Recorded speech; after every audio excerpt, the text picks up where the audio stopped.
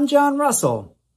Imagine you want to talk about the things you like, or the classes you are taking, or the activities you did during the day.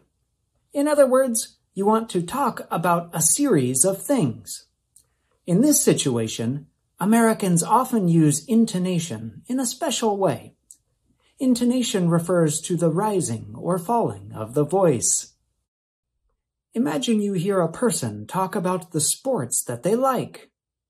I like basketball, football, baseball, and swimming. I like basketball, football, baseball, and swimming. Did you notice the changes in my voice? Listen again.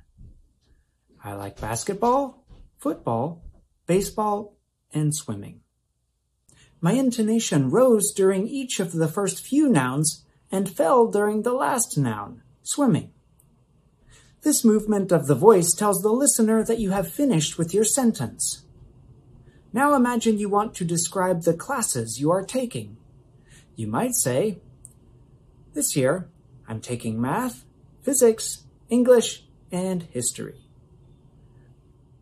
This year, I'm taking math, physics, English, and history. Once again, my intonation rose to show I was going to continue talking, and then my intonation fell during the last word, history. You can even use this general idea to describe what you did during the day. For example, I woke up, went to school, watched TV, and ate dinner. I woke up, went to school, watched TV, and ate dinner. That's all for today. Keep up the good work.